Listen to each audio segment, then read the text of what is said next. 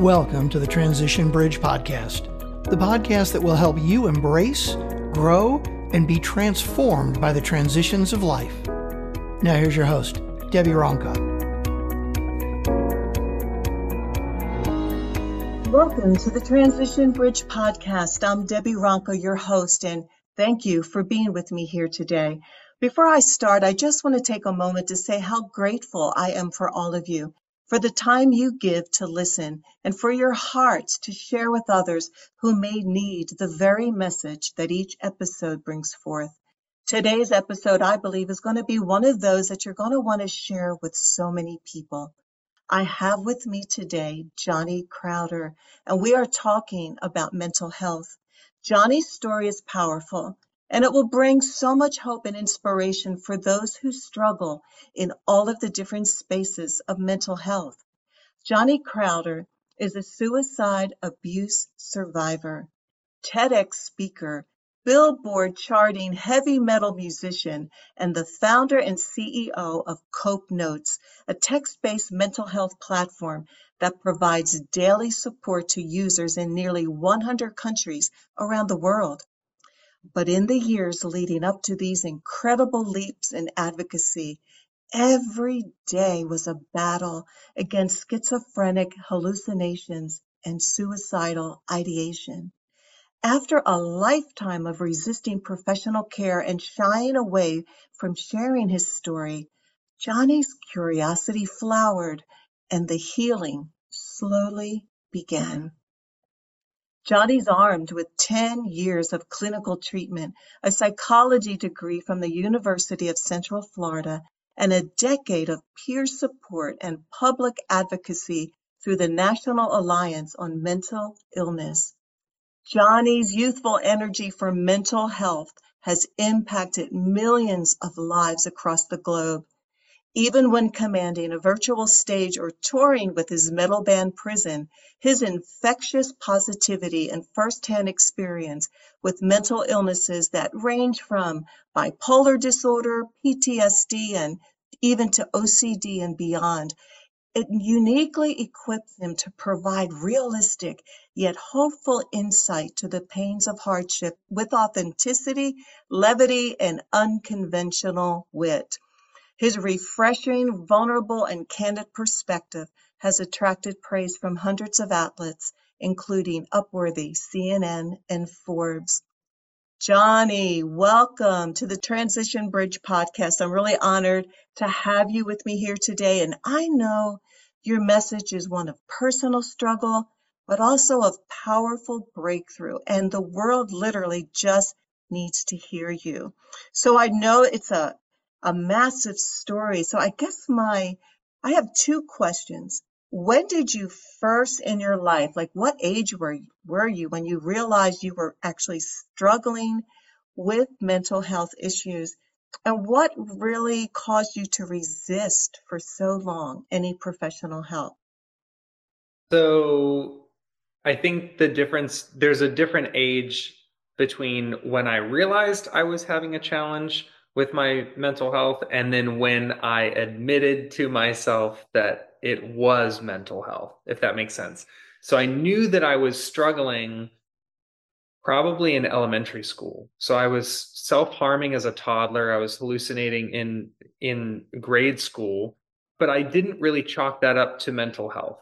I thought I was different. You know, my parents were like, well, maybe he's just, everybody has imaginary friends and he's just going through a phase and all of that. And I definitely bought into that because number one, I wasn't educated on mental health. And number two, I had some stigma inside of me, self-stigma that said, well, I'm not like those bipolar people. I'm not like those schizophrenic people. And that's how I used to talk. So I knew I was struggling, wouldn't be honest with myself, or even I didn't even comprehend that it was related to mental health until probably around high school when I started taking psychology courses. And this is, I think, I'm such a huge proponent of health education because there are people right now listening to this podcast who say, oh, I don't have depression. And it's like, oh, have you ever learned about depression?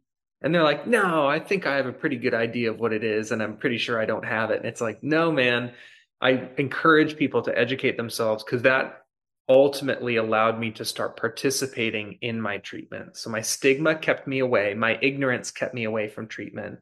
My ignorance kept me lying to myself about what I was going through. And then as I started learning, I was like, whoa, not only can I give shape to what I'm going through, but I can also do something about it. That's incredible to hear that even as a toddler, you were self-inflicting pain that I never even considered a toddler struggling with mental illness. I'm going to learn a lot today because I typically think it's, maybe something from teenage years into adult, when you're struggling for identity and things are good. But as a child, and you know what, you can't break that down because nobody understands anything when they're a little kid, right? Yeah. Oh I've my. even, I've gone to speak because I do a lot of mental health advocacy now, and I've gone to speak at elementary schools to students, and the youngest grade I've ever spoken to was second grade, and that Oh, was tough. I've done high school, I can swing that. I've done middle school, I can swing that. When you start getting into fourth and fifth grade, the comprehension level there's kind of a difference there. And then speaking to second graders, I was like, man, how do I boil this down into basic emotions like feeling frustrated, feeling angry, feeling sad. And I was almost like, it was a challenge to translate what I know to be true through going to college for psychology into these very basic human emotions. But what will surprise you is every kid knows what those feelings feel like. oh, they do. And these just aren't like feelings that happen for like a week or so. This is something that's continual. It becomes Mhm. like a huge struggle. Like you can't control it. Is that the idea? Yeah, so I'm trying to remember some of the phrases that we use, but it was kind of like basically imagine, do you remember a time when you were sad? Now imagine being even sadder than that, but for longer. So how long were you sad? And someone might say, oh, the afternoon or the whole day. And I say, imagine that, but for months and maybe even years. So kind of taking something that they understand and translating it. But looking back, I know that that's an oversimplification, but imagine if someone were to come to me when I was experiencing those symptoms and I was in second grade, and if someone said, oh, sadness that lasts years. I know what that feels like. And I'm Mm. 8 years old and I know what that feels like. So I needed someone to put it into terms that I understood. And I think if someone were to come to me to explain diagnoses like bipolar one, I'd be like, oh, I don't want to hear that. I don't understand it. But if someone used words like sadness and anger, I would be like, ooh, I know what that means. I'm really glad you shared that because the one thing I think of is, especially when you were just saying like bipolar or like you felt like you had this stigma about yourself, there's like potentially shame attached to that. So we don't want to even recognize or bring that out because that's what shame does. It just is like a blanket that covers you and it keeps you hidden. So do you think that's part of the story as well? So for me, shame was huge. I had this idea that if I looked normal enough, that hopefully people wouldn't ask me how I'm doing because I Um, didn't want to tell them, I didn't want to tell them the truth because I was ashamed, and I didn't want to lie because I didn't want to lie to people at all. I didn't like the idea of being dishonest. So I figured, why don't I just look okay? Why don't I put a smile on, right? Why don't I, put gel in my hair or iron my shirt or whatever I was doing in yeah. middle school. Um, and hopefully if I look okay enough, then people won't stop to ask me how I'm feeling. And I didn't realize how limiting that shame was. I figured that if I ever did open up to people about what I was going through, I would be ostracized. People wouldn't want to hang out with me. And when you're in middle school, the idea of being kicked out of the tiny little friend group that you've been able to put together is one of the scariest things in the world because your whole world is that little microcosm of your social circle. Oh, absolutely. I mean, it's like a community that you need, but you're not even sure how you fit into the community And Hmm. I could see like you had your own little defense system built in to be able Mhm. to protect yourself. And that had to be exhausting, especially when internally you felt the complete opposite of what your countenance, your face was showing. You had to be exhausted. Yeah, whenever people tell me like, "Wow, I don't know how you have the strength to do advocacy." I'm like, "Strength? Do you realize how much harder it is to lie all the time? It is so much easier to tell the truth." But when I was pretending that I was okay, I swear I used 10 times as much energy pretending than I do now just telling the truth. Oh, truth sets you free, right? There's Man. such a release. Oh man.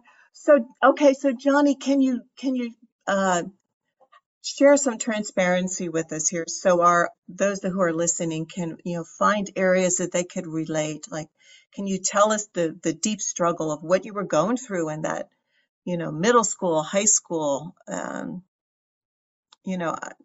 know it's painful, but are you able to enlighten us in any way? Yeah, I had a lot of different challenges. So I'll just highlight a couple of my different diagnoses. So, pretty severe social anxiety, which meant that I wasn't comfortable starting conversations, holding conversations, meeting new people, making eye contact. OCD meant that I couldn't step on cracks. I couldn't shake people's hands. I couldn't sit near windows or touch doorknobs. I couldn't touch my own food. I couldn't sit with people at lunch. And then schizophrenia made my speech disordered, made some of my thoughts incoherent. So each diagnosis kind of had its own effect on my behavior and the way I related with the world, to the point where, to top it all off, my depression made it feel like nothing would ever get better anyway. So here I am in my preteen and teenage years figuring my entire life is going to be like this.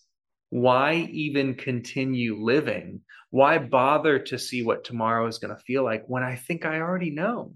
It's going to be more of this.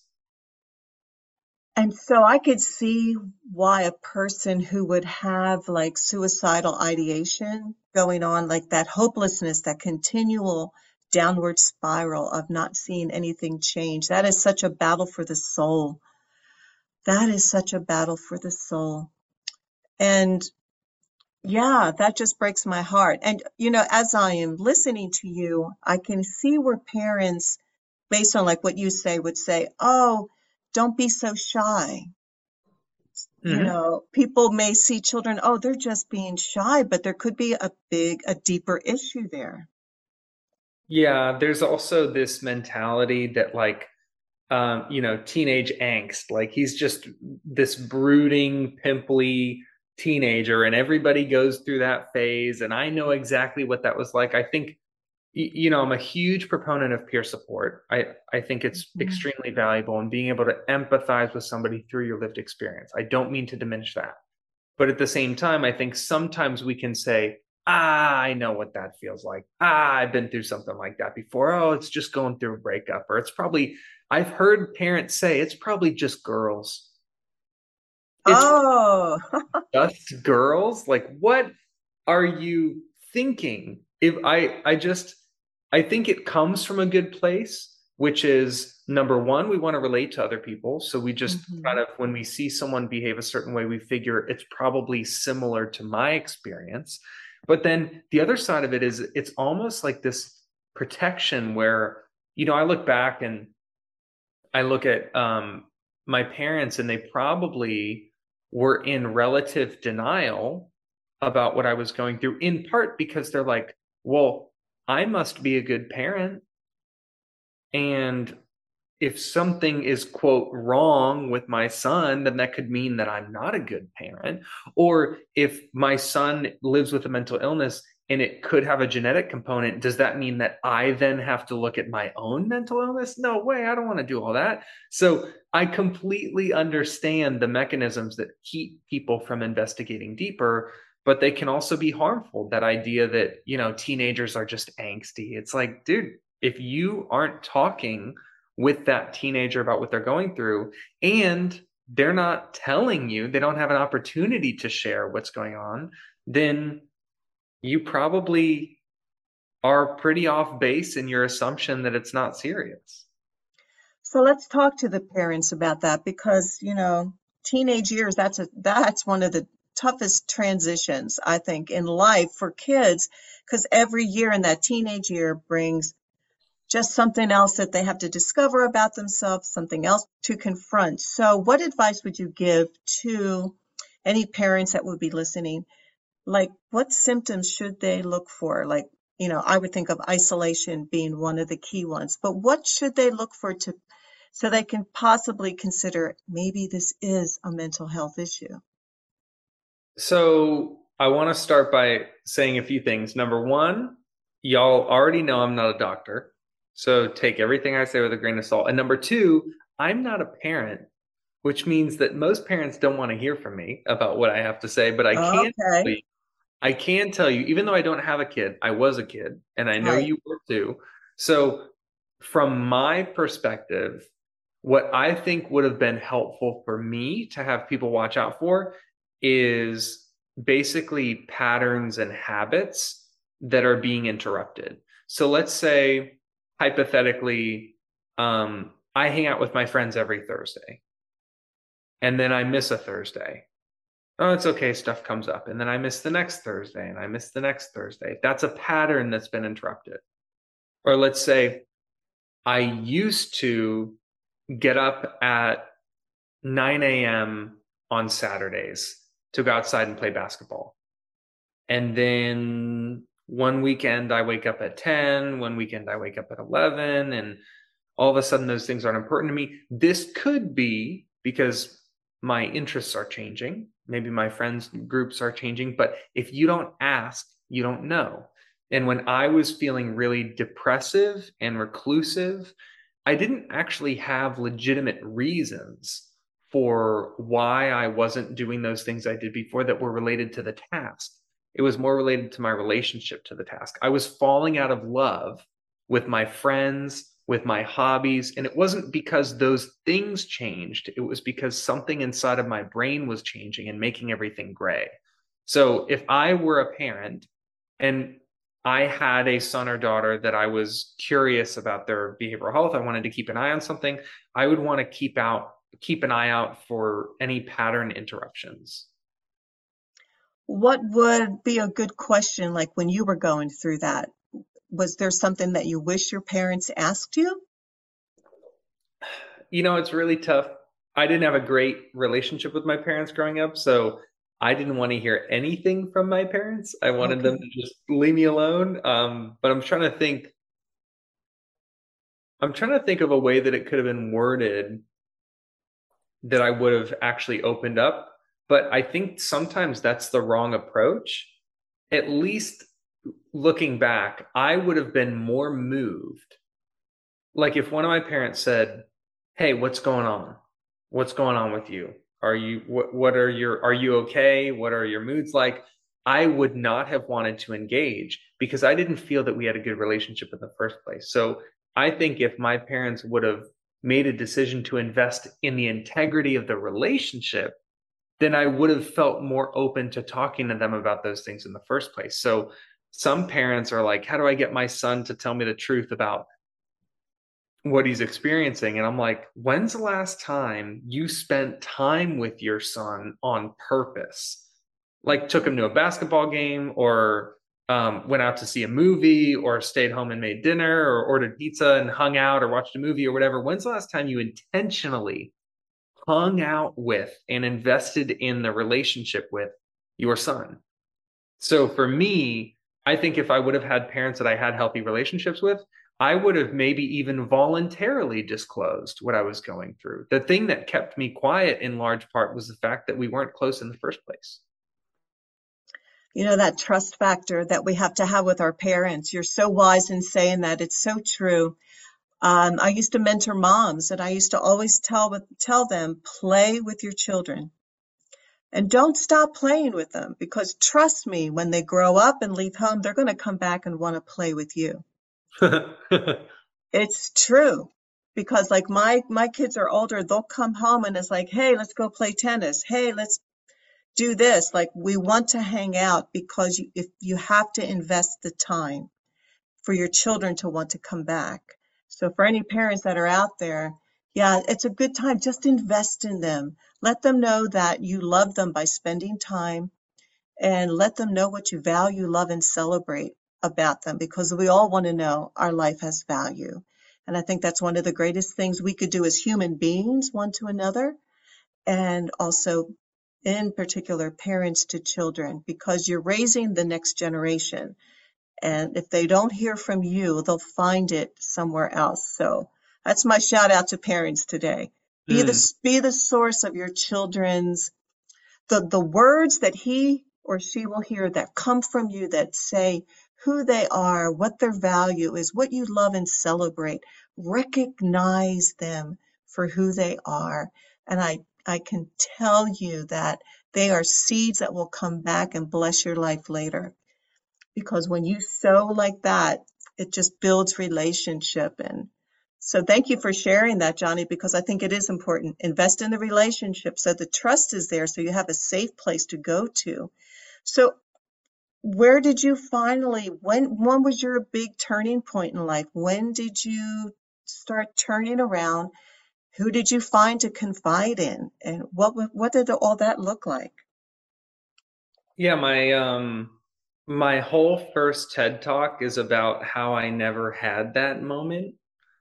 I think a lot of people want to know that, like, what was the turning point? What was the aha moment, the eureka moment? And I think we want everyone's story to be very like, to make a good story, like in Hollywood, like in a book or a TV show or a movie, there's that moment and we're like, what was that moment like? But at least for me, in my experience, life is not that binary. Like I didn't have this like, oh, it was actually really slow and gradual and frustrating and non-linear.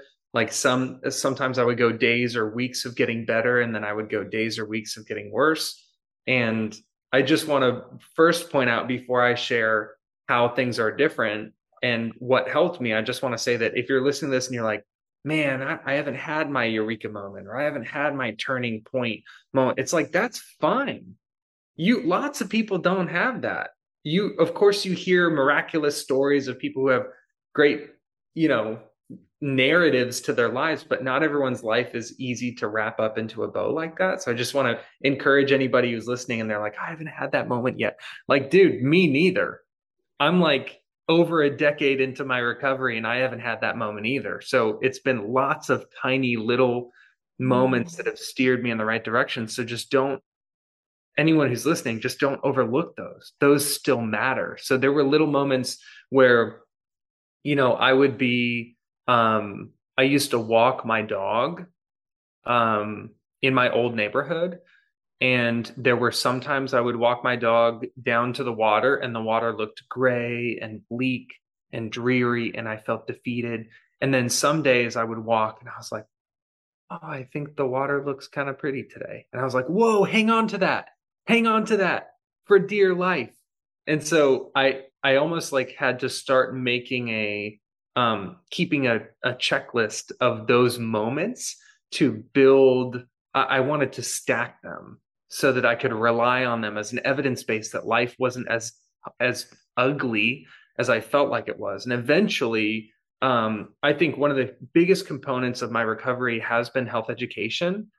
Taking psychology courses opened me up to considering participating in my own recovery and treatment, and taking my therapist seriously, and actually taking my medication when my doctor said to take it, the exact dosage that my doctor said. So it was all this, like, it was a trillion tiny little moments that led to this gradual change. And over time, I started becoming less of a judge of myself, wagging my finger saying, oh, you're so negative and you're sick, you're ill, you're mentally ill, you're just so screwed up in the head.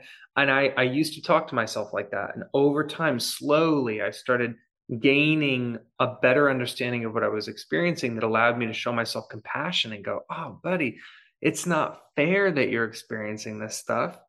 And I want to work with you to get through it. So really, it was a combination of health education and slowly choosing to be a more active participant in my recovery, and honestly, a better friend to myself.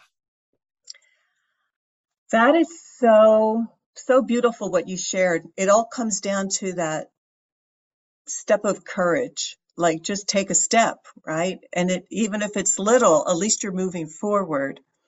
And you may be dragging yourself, but you're moving forward. And I have a dear friend, when you said the word compassion, it just hit me, because that, I believe, is really what the world is desperate for and every soul longs for. When you're in those dark places, it's the compassion that could really give you that place to come forward. She has a quote that her parents raised her by, and it says, compassion turns, oh, I hope I get it, turns thorns into flowers, compassion turns vinegar into wine. I just think that has so much truth. So I have this quote here. It says, emotional pain is not something that should be hidden away and never spoken about. There is truth in your pain. There is growth in your pain, but only if it's first brought out into the open. And it sounded to me like that's what you were just sharing. There's been growth in your pain. It's been a 10-year journey, but you're on the journey, and it's not an overnight fix, and it's not something to give up on. Yeah, I think the most liberating thing that I've ever learned about the brain is that it can change. Like learning about neuroplasticity and knowing that I'm not doomed to have this sick, ill, dysfunctional brain forever. I used to despise my brain, and now I go to great lengths to take care of it. And it's all because I found out that it can change. If I thought I was stuck with this brain forever, and it was stuck with this, disordered speech and incoherent thought patterns and negativity and spite and anger and sadness, if I felt like that was the way my brain was going to be forever, I would not choose to continue living. The learning about the science behind how the brain can change and learn and grow is so liberating, because it just opens up this possibility that next month, next year, next decade, you might not think the same way. You might not feel the same way. And for me, that's worth sticking it out for. Can you just share with us like a brief synopsis of some of the techniques that you use to help change? The neuroplasticity, I know, is huge.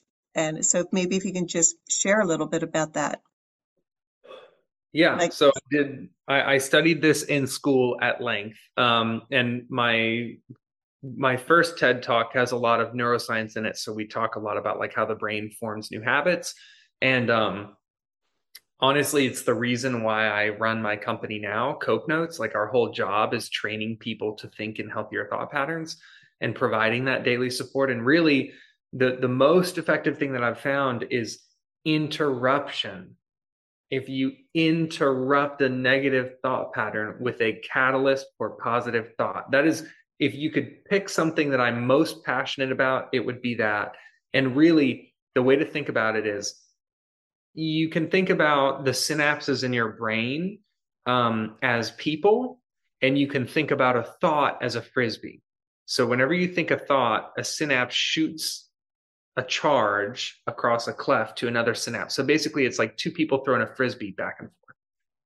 And you can think of an interruption as maybe a dog jumping up and catching that frisbee midair.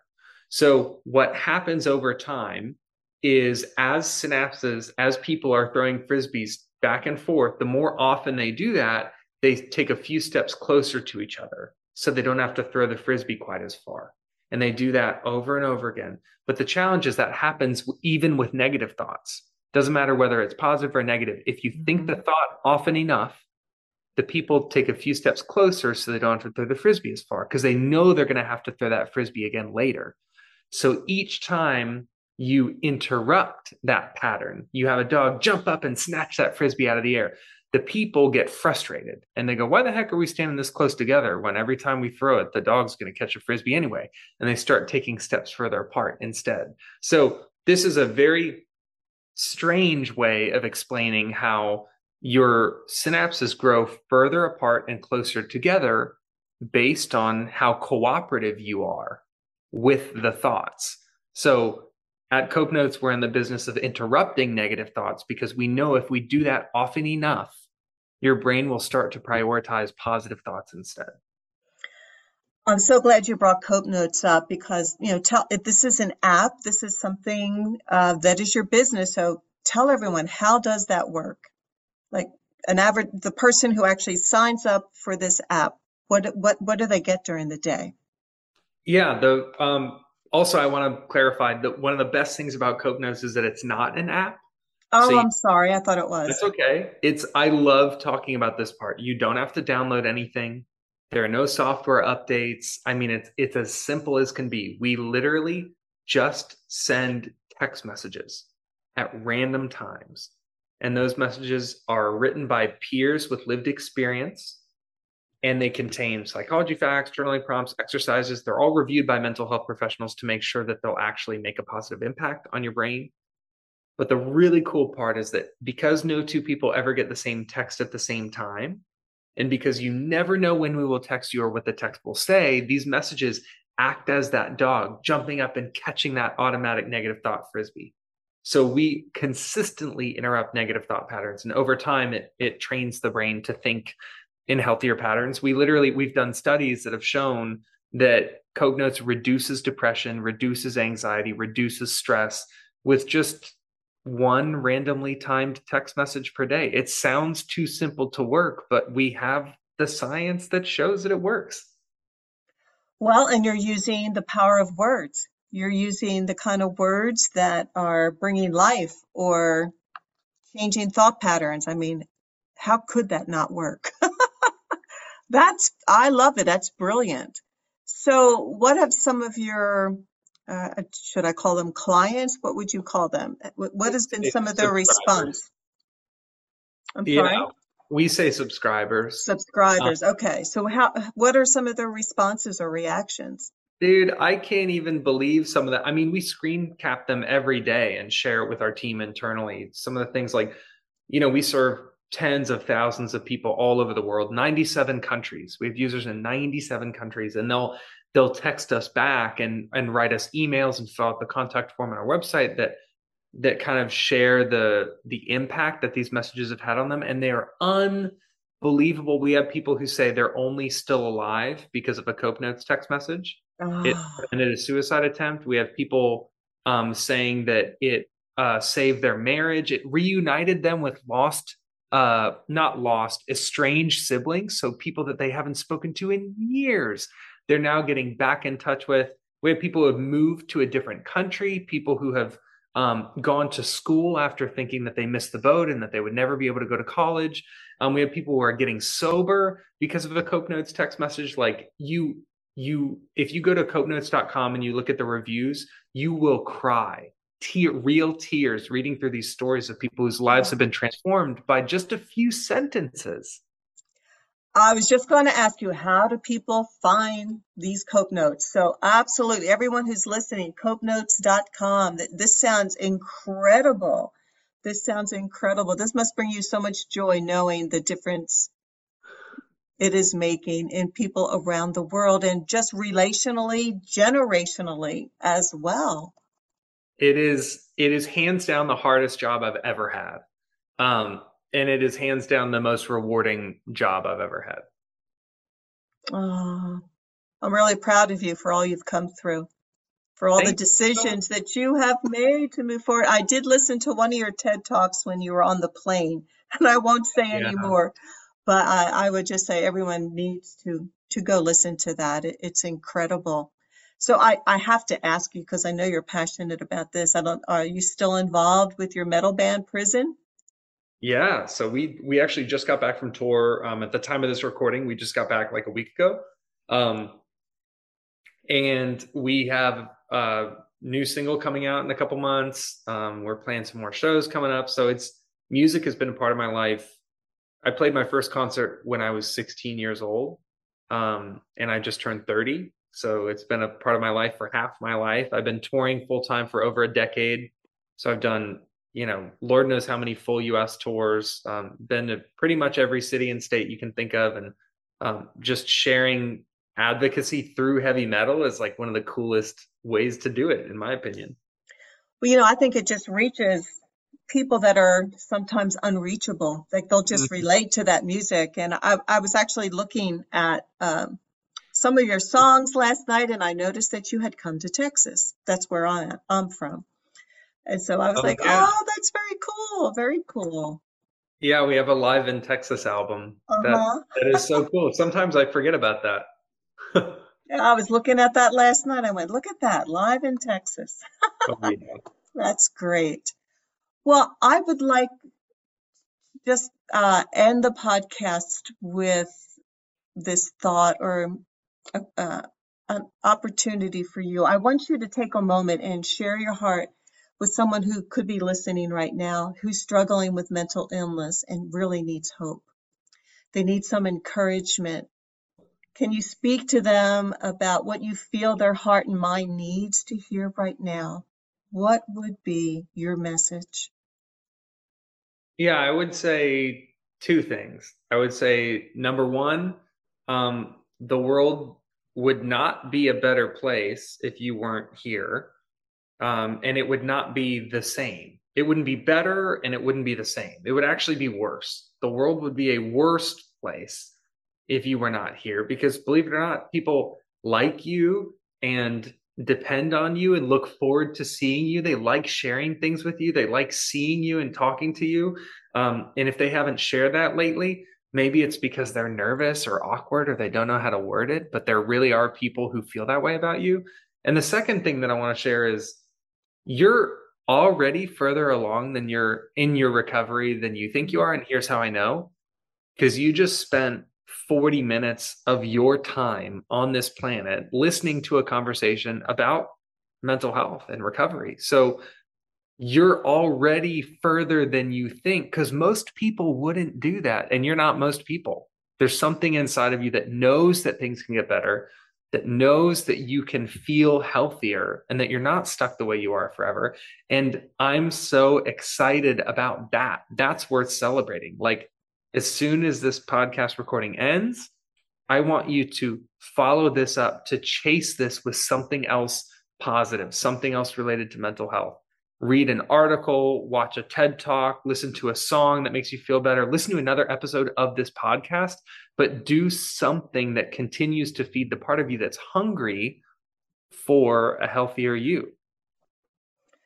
That's great advice. And I come from a faith-based background, and I would like to just add this thought too, that no matter how dark, there is hope. Don't believe the lie that it's hopeless. Don't believe the lie that no one understands. Don't believe the lie that your life has no value, because the lie is trying to prevent you from finding the truth so that you can live out your life the way you were created to live. And Johnny, I highly recommend that you connect with him because he's been there. He knows, he understands, he has a team that can help. This is a safe place. You have a heart that will listen to you and be able to help you take that next step. And I just want to share this one quote in closing. We all loved Mr. Rogers. Remember the movie? And I found this quote by him, and it says, as human beings, our job in life is to help people realize how rare and valuable each one of us really is, that each of us has something that no one else has or ever will have, something inside that is unique to all time.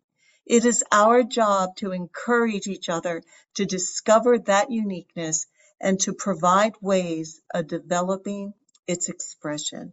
And I believe that's what you're doing, Johnny Crowder. You're finding the people that need to know their lives have value and purpose, and the world would not be the same without them. So I just want to bless you in what it is that you are doing now with your life. And I just am so greatly encouraged to know that there is a young voice out there who wants to reach the world and really make a difference and save lives, save lives. Is there anything else you'd like to share in closing? Just thanks for having me, and a quick plug for my projects. If you Sure. want to Cope Notes for free, go to copenotes.com. If you want to watch my TED Talks, you can search me on YouTube, Johnny Crowder. If you want to listen to my band, it's called Prison. We have a record called Still Alive that I think you might like. We're on Spotify, Apple Music, YouTube, wherever you listen to music. And then also, if you're a podcast person, we have a podcast called the Cope Notes Podcast, and we interview, musicians, barbers, nannies, priests, all sorts of different people about their experience with mental health conditions and how they manage those symptoms on a daily basis. So if you're interested in giving that a listen, I think you might dig it. I think you will, because I listened to it and I actually liked it a lot. This was really cool. So yes, thank you so much. And I also will have all of his contact information in my show notes. Please reach out. This is a valuable resource for all who are listening, and for everyone who is listening. If you have a loved one, someone who's struggling with mental illness, please share this episode so they can hear about what Johnny is doing and find this could be the answer. This could be the answer you've been praying about, looking for. It's here, right here. So reach out to Johnny. And I want to thank all of you for gathering with me today, where we just come together as a tribe to embrace, grow, and be transformed by the purpose and power of transitions. Thank you for joining us today on the Transition Bridge podcast. We appreciate you. If you enjoyed listening today, please go ahead and subscribe or review the show on Apple Podcast, Spotify, or wherever you get your podcasts. Don't forget to check out the show notes. And for more information about Debbie, go to DebbieRonca.com. That's DebbieRonca.com.